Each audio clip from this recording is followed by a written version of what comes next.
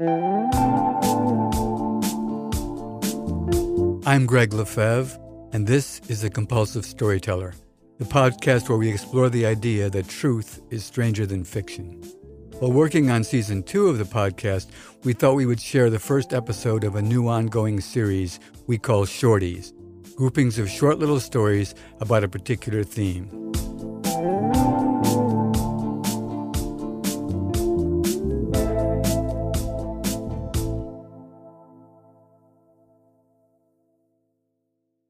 Twice Blessed. I'm not a religious person, and I don't believe in any sort of traditional God. If there is one, it is, not he is and not she is, it is most probably a disinterested force like gravity, which, while exerting great influence over human beings, takes no notice of us at all. The spiritual for me is human connection, when we care selflessly for one another and when we feel real love.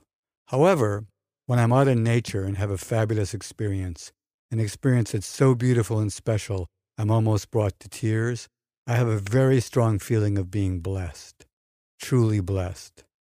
By whom and for what reason, I don't have a clue. What follows are two such stories, Big Sur and Silver Sphere.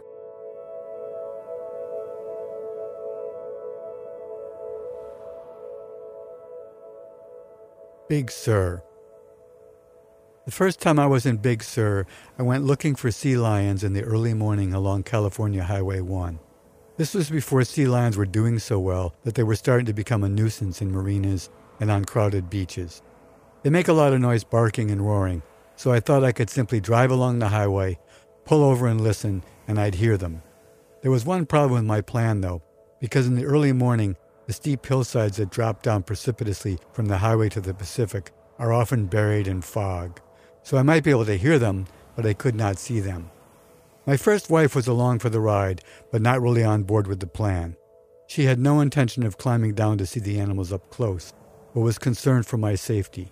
This was near the conclusion of our 11-week honeymoon, slowly driving a VW Beetle across the country. And I'd gotten us into a number of dangerous jams along the way, so her concern was definitely justified. After only a few stops, I found myself gazing into the shifting fog as I listened to the sounds of a colony of sea lions below.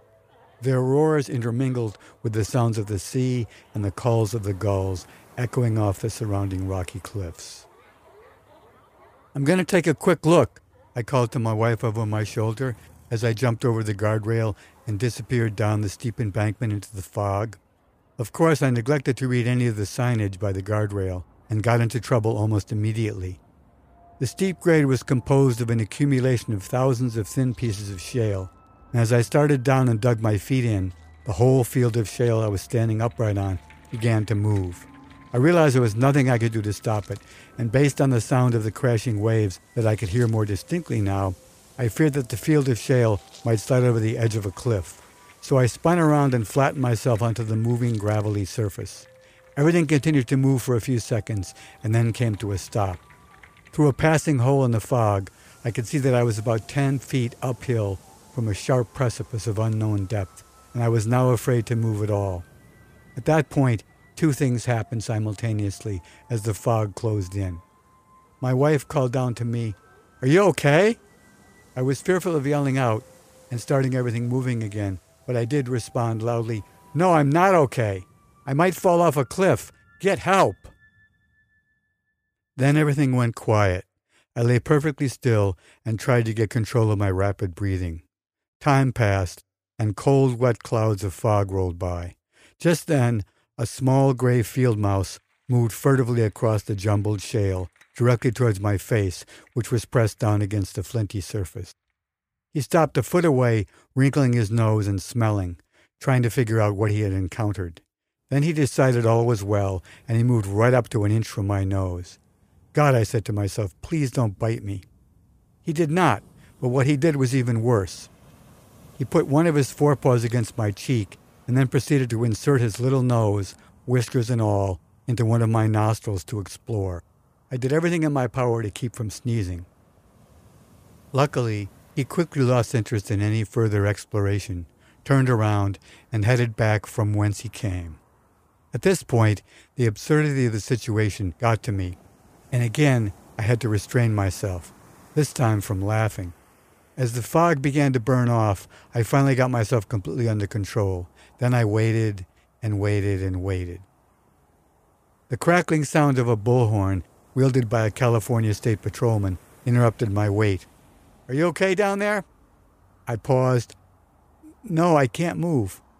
Then I had to say louder, "No, I can't move." As I drew a breath to explain further, the shale field moved a bit, and I just froze. I didn't dare raise my voice at all. "Are you hurt?" I didn't answer. "Are you hurt?" Again, I didn't answer. Then it was back to waiting. I had no idea how long I'd waited, but eventually a lot of shale started sliding down from above me as someone rappelled down the slope, carrying a separate line and harness from me. By the time they got me up and out, scattered applause came from some of the many onlookers above who'd assembled against the railing. Traffic was stopped, a helicopter hovered above, and a number of California patrol cars were jammed together in the middle of the road. The rubberneckers were all smiling, but the cops were not. After a big hug from my wife, she whispered in my ear, "I love you, baby, but you're a total idiot."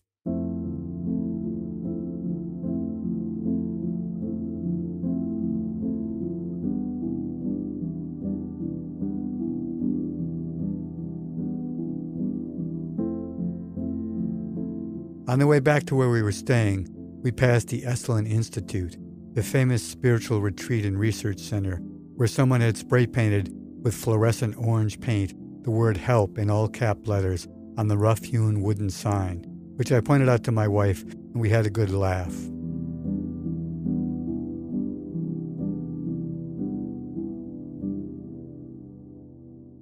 The next day, my wife decided that she couldn't bear another adventure, so after promising her that I wouldn't do any more rock climbing, I headed out to the scene of the crime, but this time during the afternoon, when all the fog had lifted. After all, I reasoned, my problem was the fact that I couldn't see what I was getting myself into, and now I could. Upon arrival, I could still hear the sea lions, and if I walked down the road a little, I could actually see one down below, sprawled out on a flat rock ledge by a boulder, just above the sea swells of the Pacific. Walking along the highway, I also noticed that there were signs posted at regular intervals on the railing warning of the dangers of landslides and falling rocks. Even today, I'm still never one to read signs, or instruction manuals, or even contracts for that matter. On my walk, I discovered a ravine a couple hundred yards south, where I decided to make my descent. It was heavily overgrown with bush and small trees, so I wouldn't be rock climbing as I promised my wife I wouldn't. But I would be bushwhacking, and I got scratched and chewed up pretty badly. Halfway down, I came to a small, steep clearing in the bush and stopped to have a drink of water and catch my breath. As I turned to look back up the steep descent, there was a golden eagle on a branch of a dead tree. He was watching me and then leapt forward, spreading his huge wings and swooping directly at me. I ducked, even as he missed me, and then he disappeared out over the ocean. I think he was just warning me to back off. After some more struggling over the underbrush, where at times I was walking on matted branches and intertwined vines well above the floor of the ravine. Finally, I flopped out of the brush and arrived on the broad, flat stone ledge that I had seen from above. I backtracked to the area where I thought the basking sea lion lay, but there were a number of large boulders much taller than me, strewn around the ledge, and so I lost my bearings. As I rounded a boulder very near the drop-off to the ocean, I found myself way too close to the sleeping sea lion, who was much bigger than he looked from up on Highway 1. He was asleep on his side, his head reclining on the rocky surface, and his wrinkled and leathery hide moving up and down with his breathing. I must have made a sound, because at that moment he opened one eye, saw me, and then in spite of his blubbery, massive body, leapt up and roared at me with a huge, whiskered, dark mouth wide open. It was a deep and resoundingly impressive bellow. Had he decided to attack me, he would have had me, but instead he turned and gracefully dove into the ocean, creating a circular tidal wave, and re-emerging 20 yards out, fiercely roaring and barking. The rest of the colony then joined in, and the noise of their combined distress calls echoed loudly off all the surrounding cliff sides. I decided that I was in no danger, so I sat down with my legs dangling over the edge of the ledge and watched. Within a few minutes, most of them had quieted down and returned to their places in the rocks. Only the old bull continued to express his annoyance with me, probably because I was sitting in his place, but finally he too disappeared. My perch was perfect. A light sea breeze carried a deep chill up from the ocean, while beds of kelp below me moved in a languid dance. I relaxed and life seemed perfect. The wind shifted, and I became aware of a deep gurgling sound, punctuated by a hissing noise that sounded like steam from a geyser. I got up and wandered around between the various boulders to locate the source, which was difficult to find because of the echoes. Finally, I came to a very large, 30-foot tall, smooth rock outcropping with a crevasse that bisected it vertically. As I listened, first there was a deep gurgling sound, and then the hissing sound, like a rush of steam, as a cold mist poured forth from the crack. My guess was that a couple of minutes elapsed between the two sounds, so I waited for the steam to subside, and then I entered the crevasse. It quickly opened up into a fantastically smooth, perfectly spherical, reddish-brown cave, lit by a wide shaft of sunlight. The gurgling sound was now deafening and frightening. Louder and louder, then a pause, and then a thick vertical column of seawater shot straight up, hitting the ceiling of the cave above and running down all sides of the spherical wall simultaneously. Then came the mist, and I was completely soaked. The cave was large and probably created over many centuries by the sea swells relentlessly pushing up from under the rocky shelf below, forcing the briny water up through the craggy fissure and relentlessly hollowing out this perfect space. It was by far one of the most amazing places that I've ever been in, completely captivating and awe-inspiring.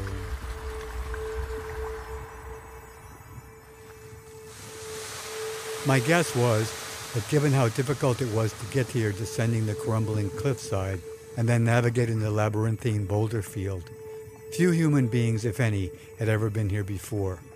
This was one of those rare moments when I felt the meaning of the word blessed, truly blessed.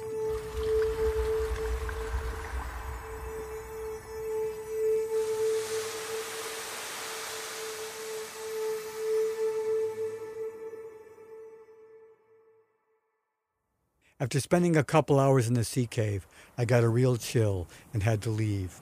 I sprawled out on the rocks, much like the old sea lion, to enjoy drying out in his place in the sun.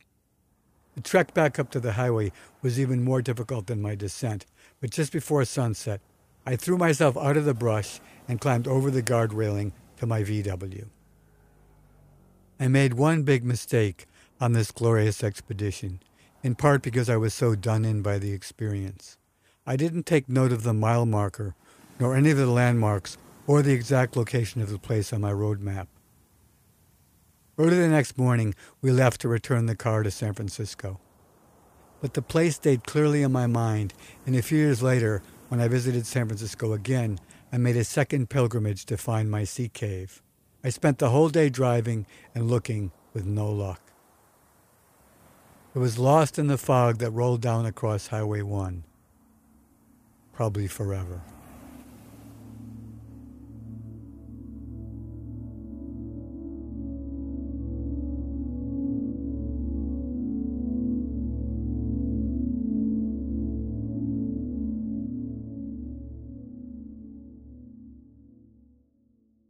Silver Sphere. While vacationing on St. John in the U.S. Virgin Islands, a friend told me about some great snorkeling on a coral reef not too far offshore from Cruz Bay. The reef filled the channel between two small rocky islands. One was called Davis Cay, and its smaller neighbor was unnamed. Arriving alone in my sailboat on a perfect sunny day, I pulled down the sail and anchored, only to be discouraged to find that the channel was completely choked with millions of small fish.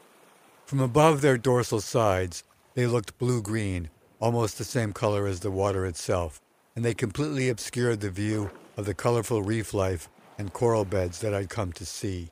Disappointed, I nonetheless slipped into the warm water with my snorkel and fins.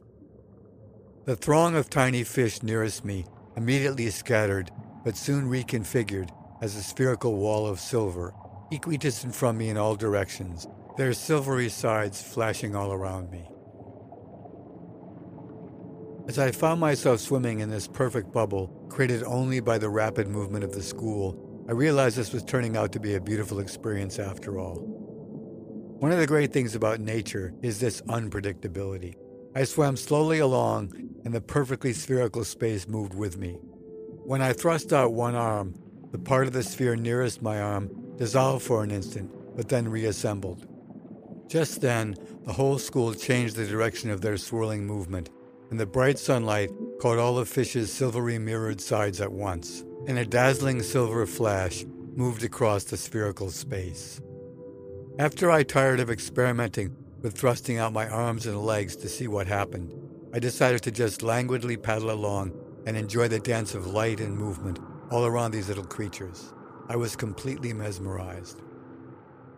Then, with no sudden movement on my part, in an instant, a dark, perfectly circular hole opened up in the wall of the sphere to my right, and a large silver tarpon rocketed across the space directly in front of me, with his mouth wide open.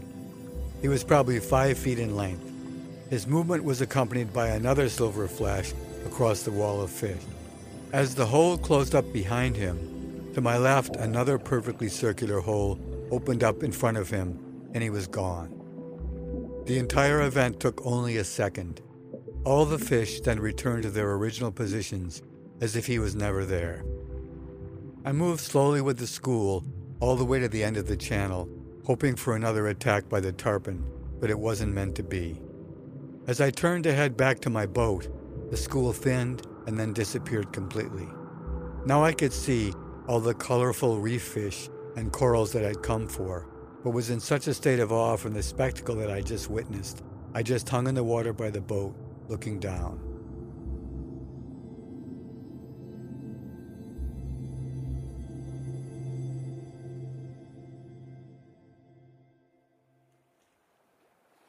I sailed back to Davis Cay a number of times over the years, but never again found myself in the middle of that beautiful silver bubble. No other skin divers or snorkelers that I've spoken to since then recalled experiencing anything like what I'd experienced that day either. So maybe I was, in fact, truly blessed.